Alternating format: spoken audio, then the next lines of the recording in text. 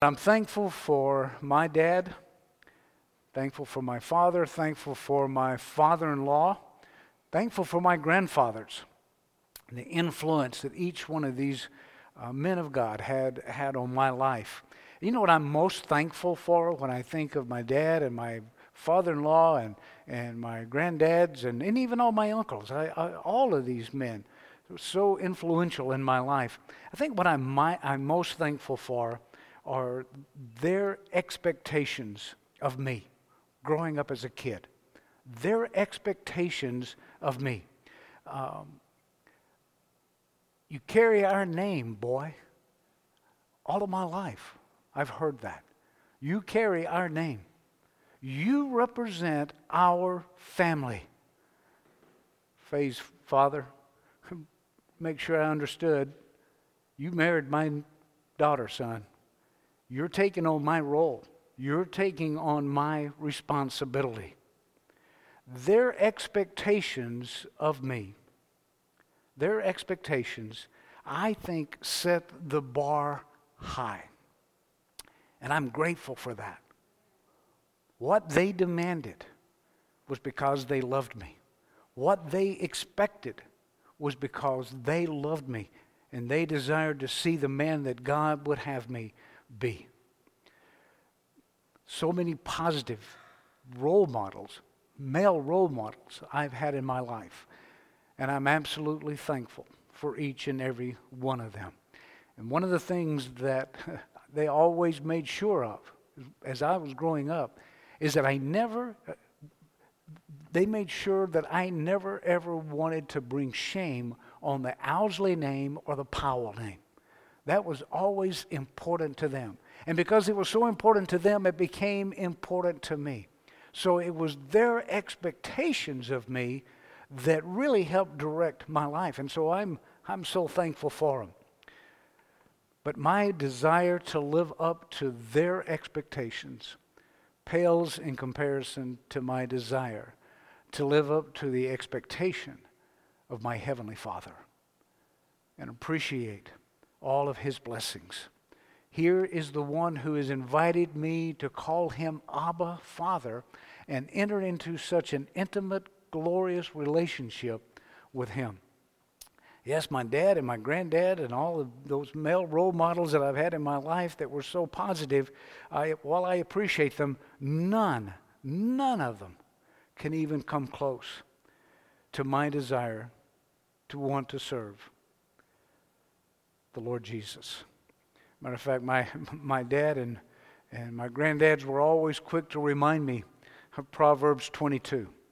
Proverbs 22:1 says, "A good name is rather to be chosen than great riches, and loving favor rather than silver and gold." I was brought up understanding that scripture, that a good name is rather to be chosen than great riches. And so as I name the name of Christ, as I claim to be a child of God, an ambassador for Christ, as an heir of God, a joint heir of Christ, that name Christian, that name child of God, is even more important than the name Owsley or any other of our surnames could ever be. That name that we have because of our relationship with God. And my desire to live up to their expectations pales in comparison to live up to God's expectations. His wondrous love, His matchless grace makes it an absolute joy to serve, to obey, and to please God. Knowing what He's done on my behalf, knowing what my Heavenly Father has done for me makes it a joy, not because I have to, but because I want to. I'm His child, and He has done so much for me. But you know one thing in the Scripture that's really not there? Look it up in a concordance. Look up how many times God says, "You owe me." You owe Him for what He accomplished on your behalf. All the blessings He's bestowed, the abundant life He provides, the eternal life to give. Look in the Scripture and how many times it says, okay, because I've done this, here's what I expect. Here's what you owe me. It's not there. It's not there. And you know why? One of the reasons is because you could never, ever repay Him. With all the most wonderful, the most glorious, all the most righteous acts that we could ever muster and perform would never be enough to satisfy His holiness, His righteousness. Wouldn't. You think of something that would be the most wonderful thing that you could possibly do that would please God. Well, really the only thing in the Scripture that talks about pleasing God is you living by faith.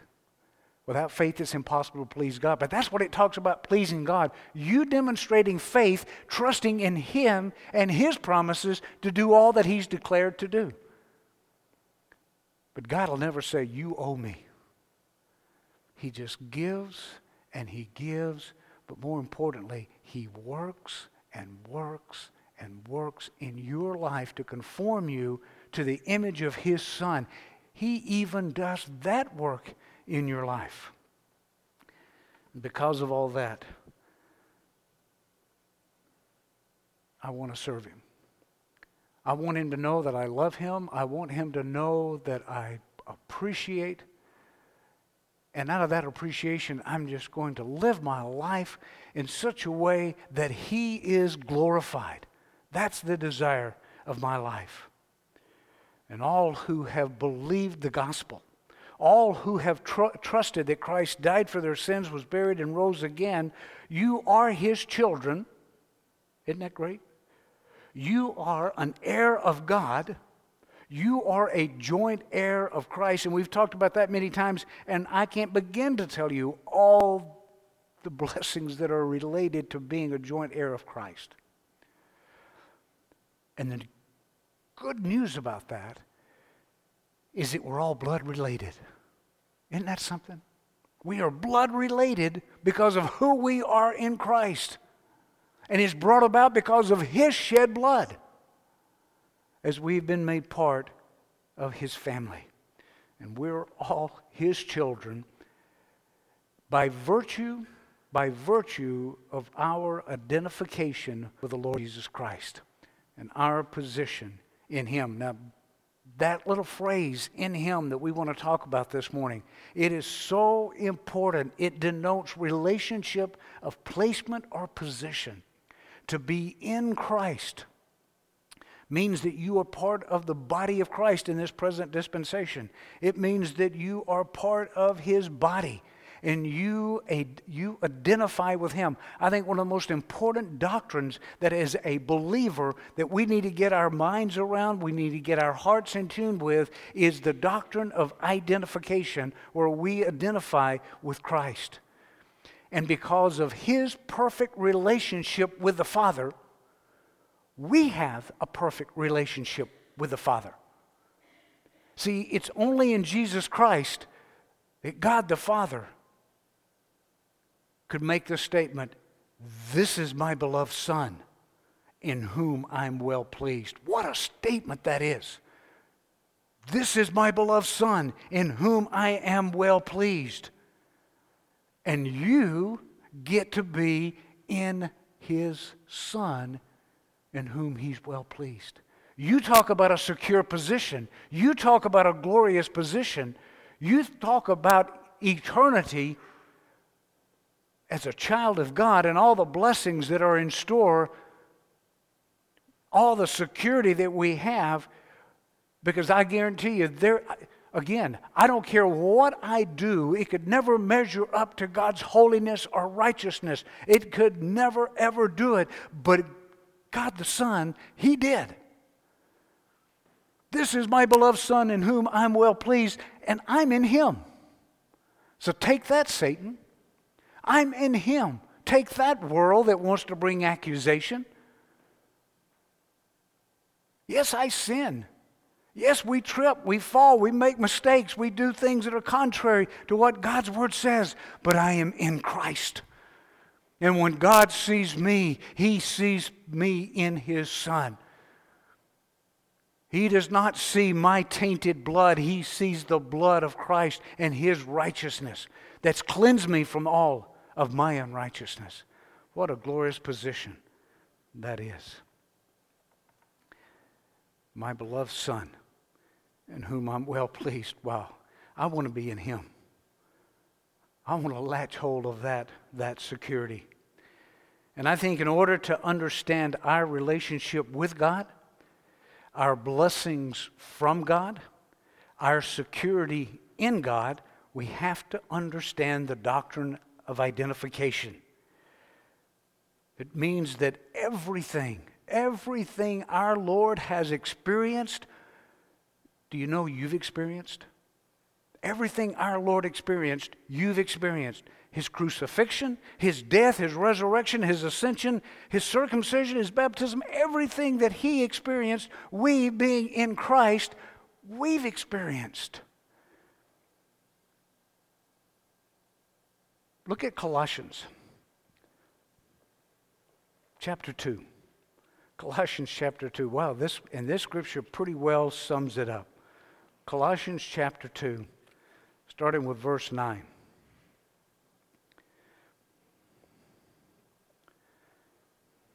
Colossians chapter 2, verse 9. For in Him, talking about Christ, for in Him dwells all the fullness of the Godhead bodily. We talked about that a little bit last week. In Christ Jesus, the Son of God, in Him dwells all the fullness of the Godhead bodily. God the Father, God the Holy Spirit, in Him dwells the fullness of the Godhead bodily. And you know who fills Him up according to Ephesians 1? Us. We're part of His body. In Christ dwells the fullness of the Godhead bodily. That connection, that relationship just really should cause us to pause and bow our hearts before God in the reality of that relationship that we have with our holy and righteous God. For in Him dwells all the fullness of the Godhead bodily. Verse 10, here it comes. You are complete in Him, which is the head of all principality and power. You're complete in Him. What does the word complete mean? It means there's nothing lacking. There's nothing you need to do to earn God's favor. You have it through Christ. To earn God's grace, you have it through Christ. To earn God's righteousness, you have it in Christ. You are complete in Him. You think, oh, I fall far short. Yeah, you do. But Christ doesn't. And you are in Him. You are complete in Him. Remind the enemy of that when he comes against you. See, I think the reason why the enemy has his way with us so often, that Satan just seems to be able to trip us and flip us and knock us down and cause us to be so depressed and there be such defeat, is because we don't know the Word of God and we don't know how to respond to Him. When the enemy came against Christ in the wilderness, what is the one thing he used? The Word of God. The Word of God. And guess what Satan didn't have an answer to? The Word of God. And so, folks, I'm telling you, when Satan comes and brings those doubts and brings those fears, you remind him, I'm complete in Christ. In this flesh, I know I struggle, but I'm seated in the heavenlies.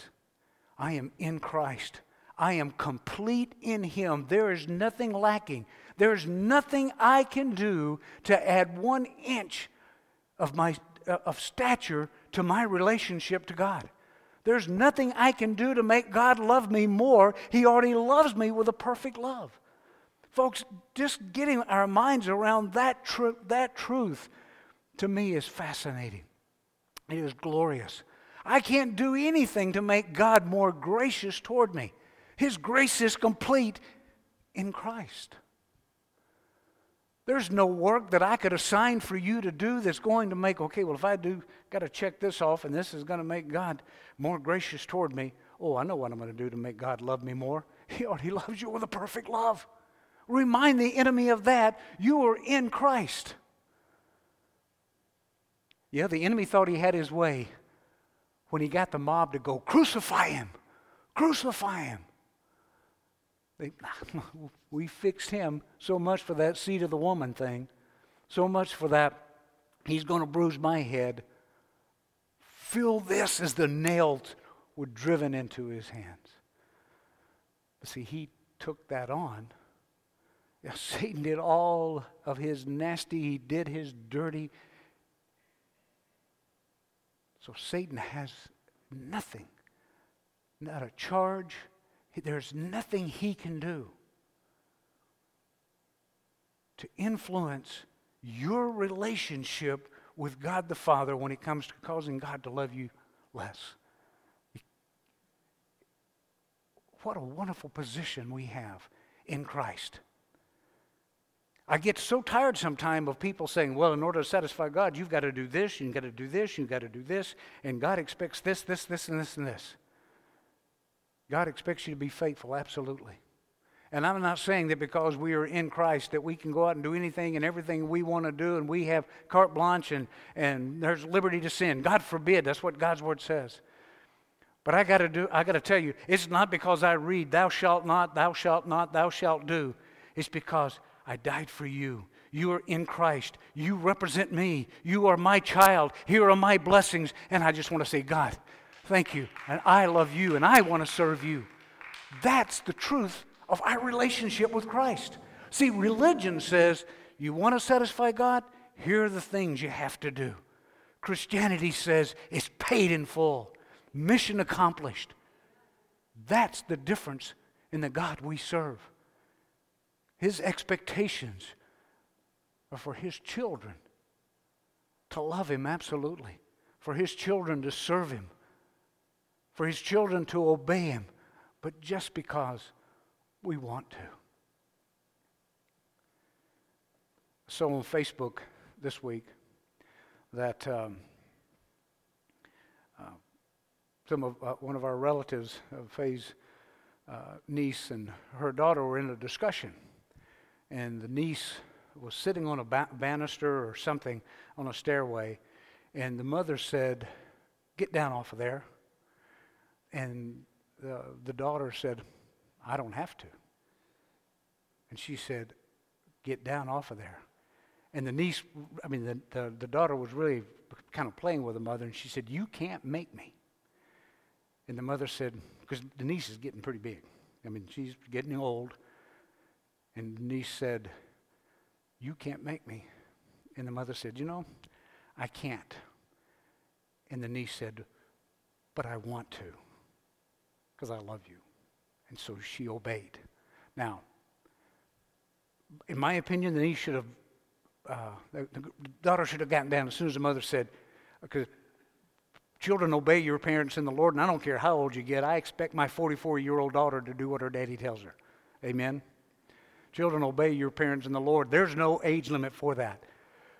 But when I read that, I thought, you know what? That's kind of what I'm wanting to get across this morning.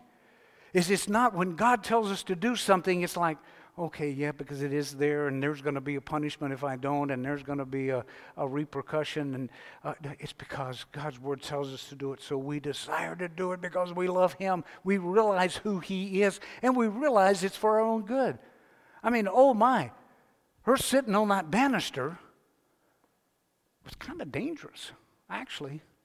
With where she was, that wasn't good for her, and she may not have the life experience to know that if she goes tumbling down, she might have to go to the ER. But her mama knows that. So, and I was raised, how many of you were raised the way I was raised because your daddy or your mama would say, "Because I said so"? That was always enough for me. Because I said so. Okay, I'll do it. We are complete in Him, which is the head of all principality and power. But read on in verse 11. In whom you are circumcised with a circumcision made without hands, in putting off the body of the sins of the flesh by the circumcision of Christ. You have been buried with him in baptism. Not water. Hey, there's no water here. It's the baptism of his death. It's the one that he talked about in Luke 12:50, that he had a baptism in which to be baptized of. And that the disciples, you're going to be baptized the same thing. And Paul's never talking about water baptism. He's talking about the one baptism, the Spirit baptism, where we have been buried with him in baptism, in death, wherein you are also risen with him through the faith of the operation of God. We've been buried with him. We have been raised with him.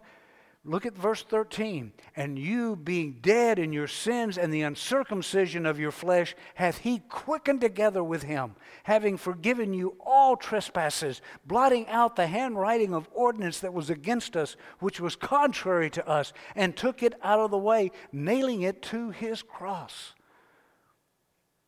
You identify with him. Look at Galatians chapter 2.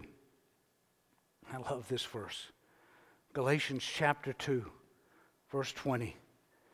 This verse kind of explains what we're talking about also. Any of you ever been physically crucified before? I already know the answer to that. Look at verse 20. I am crucified with Christ. See, you can say that. I am crucified with Christ. Nevertheless, I live, yet not I, but Christ lives in me. And the life which I now live in the flesh, I live by the faith of the Son of God, who loved me and gave himself for me. Now, there are a couple of things you want to point out here. Number one, you identify with Christ in his crucifixion. I am crucified with Christ, which means you are dead. You are dead to sin. And because of your relationship with Christ, you are no longer dead in sin. You're dead to sin, because if you're dead, sin no longer has dominion over you. That's a pretty neat position to be in, right?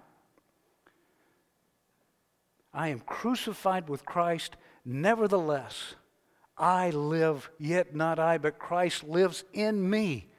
And the life which I now live in the flesh, I live by the faith of the Son of God, not in the Son of God. If your translation says in, it is a wrong translation. That preposition matters.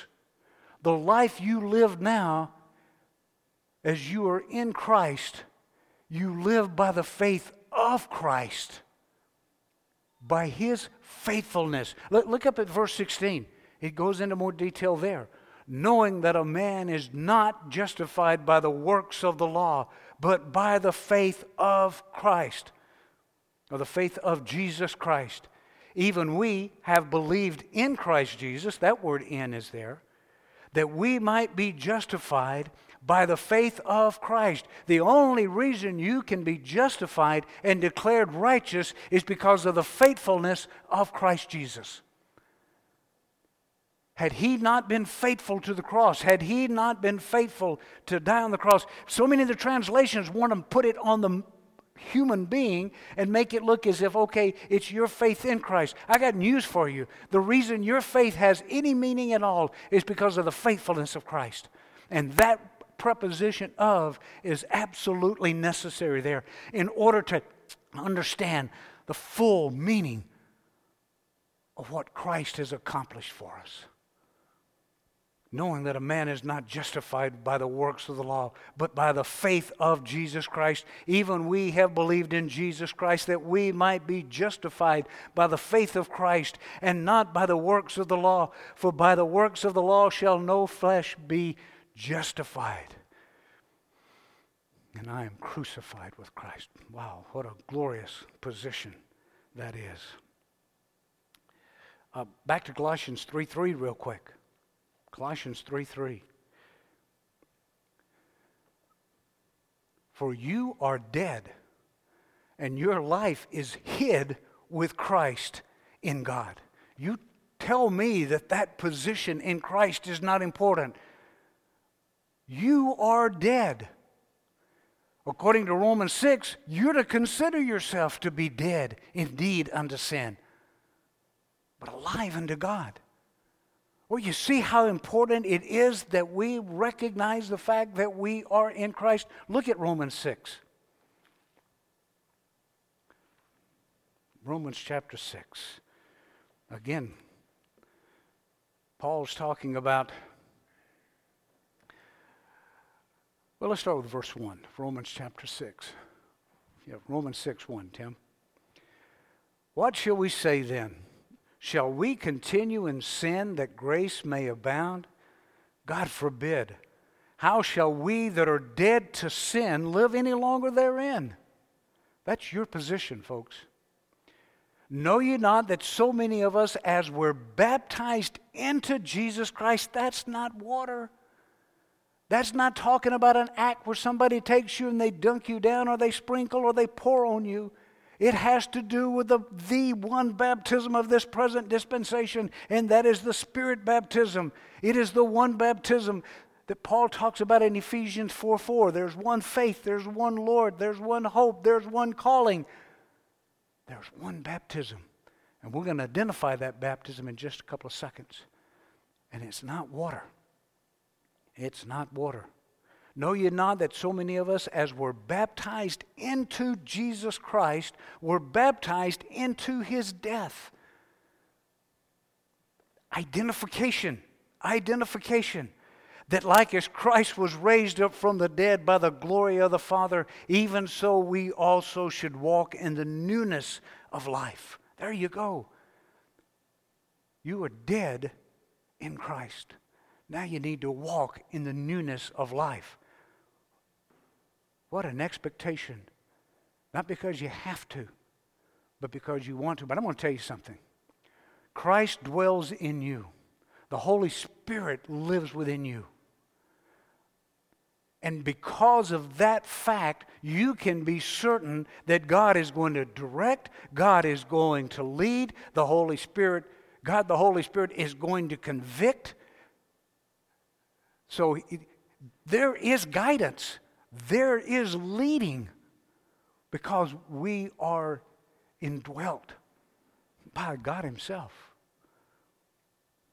That's why when you read these scriptures and all of a sudden the truth of that scripture, because it's alive, the Holy Spirit just bears witness that, well, that's so true.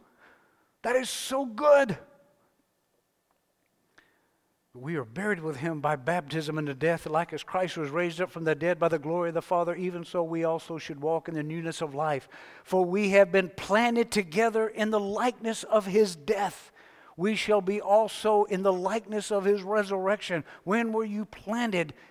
When were you placed? When were you immersed in the likeness of His death? When you were placed in Christ.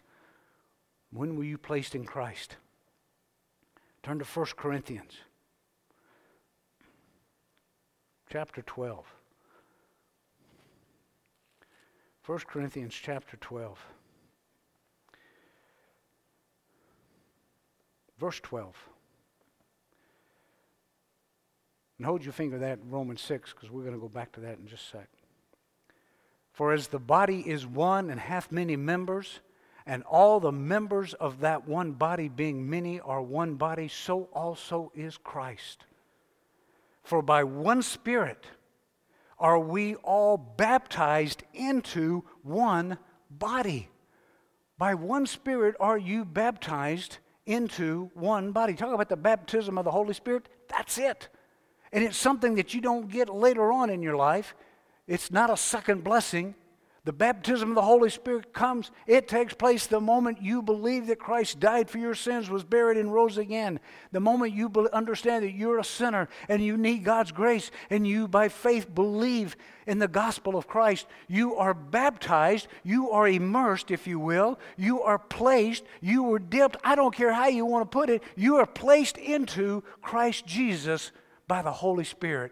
And you know what else the Holy Spirit does? He seals you until the day of redemption. There is and that is your identification with Christ. Baptism, absolutely, the whole purpose of baptism, whether it be water baptism, identified Israel as God's nation of priests. I could show you scripture after scripture in the New Testament where the priest, it was absolutely essential that they go through a ceremonial cleansing in order to be a priest of God for the nation of Israel. Aaron's sons would come. Aaron and his sons would come. And by law, they had to go through a ceremonial washing in order to be the priest of Israel. And what does God call the nation of Israel in the Scripture? That they're going to be His nation of priests. And He talks about, I will sprinkle clean water upon you, and you shall be clean. And John the Baptist comes preaching the baptism of repentance, and the Jews were coming, and they were being baptized of Him in the Jordan, preparing them to be that nation of priests, identifying with their role as the priestly nation in the Old Testament. And today in this present dispensation, there is a baptism that's absolutely required in order for you to be saved. And that is the baptism of the Holy Spirit, which happens immediately upon you believing you are baptized into Jesus Christ, into His death, into His burial, into His resurrection, into His ascension. In every aspect of Him, you identify with Him. You are complete in Him because of that role. How dare we try to add anything by observance or by ritual that thinks we can add one tither. Is tither a word? Maybe not the right word here, but you know what I mean. One iota to what Christ has done on our behalf and made us I'm complete in Christ. I don't need to walk an aisle. I don't need to be water baptized. I don't need to do anything except what God's Word tells me to do, and that is believe on the Lord Jesus Christ. And I can believe in Christ sitting right there. I can believe in Christ driving down the road and realizing I'm a sinner. And the moment we do that, we are complete in Him. It is horrible for a man to think he has to add some kind of religious experience to what we have in Christ. I am convinced it is a slap in Christ's face. It is saying your death, your burial, your resurrection is not enough for me. Oh, we're complete in Him. We are complete in Him. For by one Spirit are we all baptized into one body, whether we be Jews or Gentiles, whether we be bond or free, and have all been made to drink of the one Spirit. For the body is not one member, but many. If the foot shall say, because I am not of the hand, I am not of the body, is it therefore not of the body? And if the ear shall say, because I am not the eye, I am not of the body, is it therefore not of the body? Look down to verse 25. That there should be no schism in the body, for that the members should have the same care one for another. Verse 27, now you are the body of Christ and members in particular. You are the body of Christ.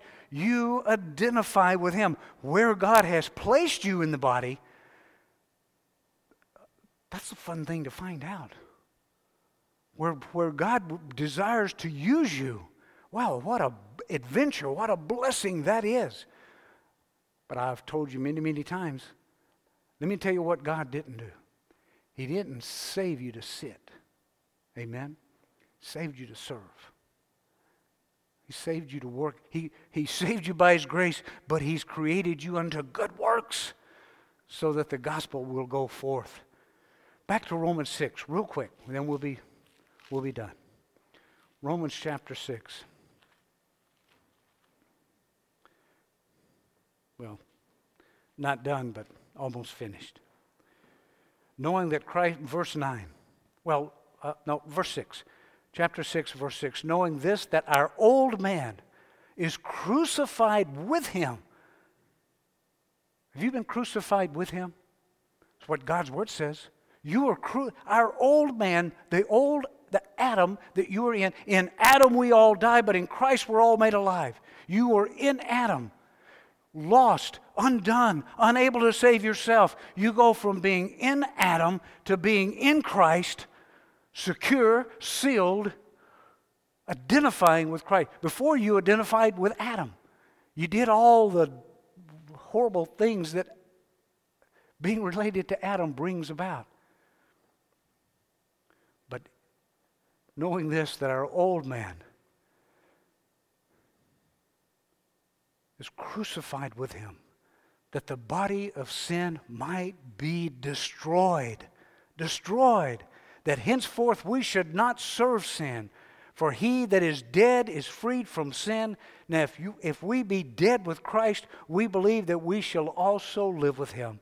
Knowing that Christ being raised from the dead dieth no more, death hath no more dominion over him. For in that he died unto sin once, but in that he lives unto God. Likewise, reckon you also yourselves to be dead indeed unto sin, but alive unto God through Jesus Christ our Lord.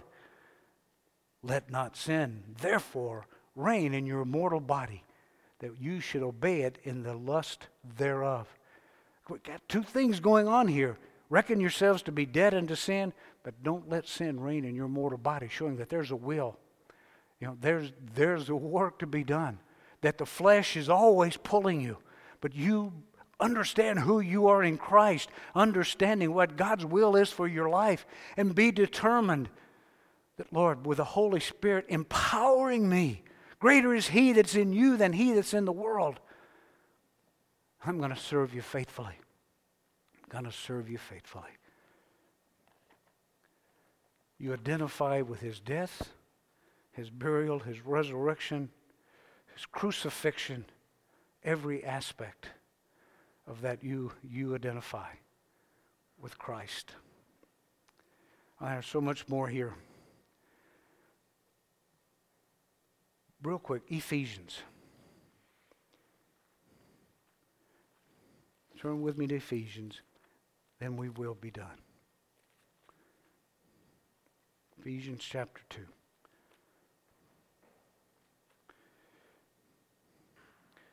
Why is it necessary to understand yourself to be in Christ? What's God's purpose for desiring that you identify with Him? For your security, absolutely. For that gift that He offers by grace of eternal life, you can have because of your relationship with God in Christ. But Ephesians chapter 2, verse 4. What's His purpose? For God, who is rich in mercy, for His great love wherewith He loved us, even when we were dead in sins, has quickened us together with Christ. By grace are you saved. And hath raised us up together and made us sit together in heavenly places in Christ Jesus. That's not a future event. That's where you are now, folks, in God's mind. That's a pretty glorious truth if you ask me. But here, verse 7. Why? Why?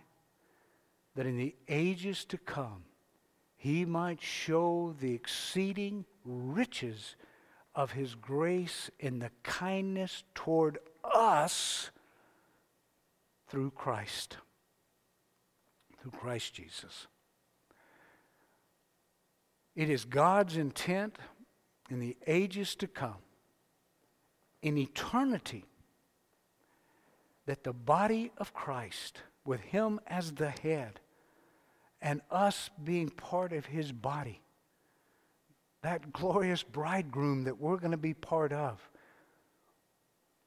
It's God's intent that as all the principalities and all the powers and all the mights and all that are in heaven, people ask me, do you believe that there's life outside the United States? Hey, I know what God's Word says, that there are dominions, there's powers, there's principalities. Yeah, boy, there's a lot more. And you know what they're looking into? You know what? The manifold wisdom of God to save you, to make you part of His body, so that in the ages to come, He might show the exceeding riches of His grace to whom? To these principalities and these powers, that you are trophies of His grace.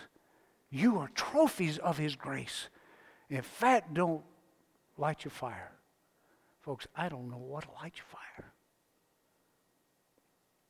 As we gather around the throne of God, as part of His body, as part of those who are so undeservingly so can claim to be heirs of God because of our relationship with God the Son in whom He's well pleased. The rest of creation stands back in awe and amazement. And it's through you that all of creation understands the manifold wisdom of God. As what you do is you declare the unsearchable riches of Christ. That's a glorious position. And the invitation that God makes to you is believe on the Lord Jesus Christ. Believe that He died for you, that He was buried, He rose again. Yeah, but isn't there something else I can do? Not to please God. There's something you might be able to do to please your neighbor or please your mama or even please your daddy since it's Father's Day. But the main thing, you want to please God by faith. Believe in His Son, in whom He's well pleased. Let's pray. Father, I pray this morning as we come together that we understand fully that glorious position of being in Christ. Father, may we grasp with our heart and our mind the truth of that eternal security that's because of who we are in Christ. Father, we were saved because of the shed blood of Christ. We are kept saved because of the shed blood of Jesus Christ. Because of our relationship with you, that we have been made, with Christ, we've been made the righteousness of God in Christ. Father, we stand in amazement and we praise you for it. Now, Father, I pray if there's anyone here that's never trusted you, that this will be the day that they will become that new creation in Christ, that they will be made part of that body, and they can claim to be in Christ. If any man be in Christ, he is a new creature, a new being, a new creation. Old things are passed away. All things become new because they're placed into the body, sealed into the day of redemption by God the Holy Spirit. Father, we thank you for that salvation. And I pray this morning that every person here enjoys it, they understand it, they believe it, and they live it. And we pray these things in Christ's holy and most precious name. Amen.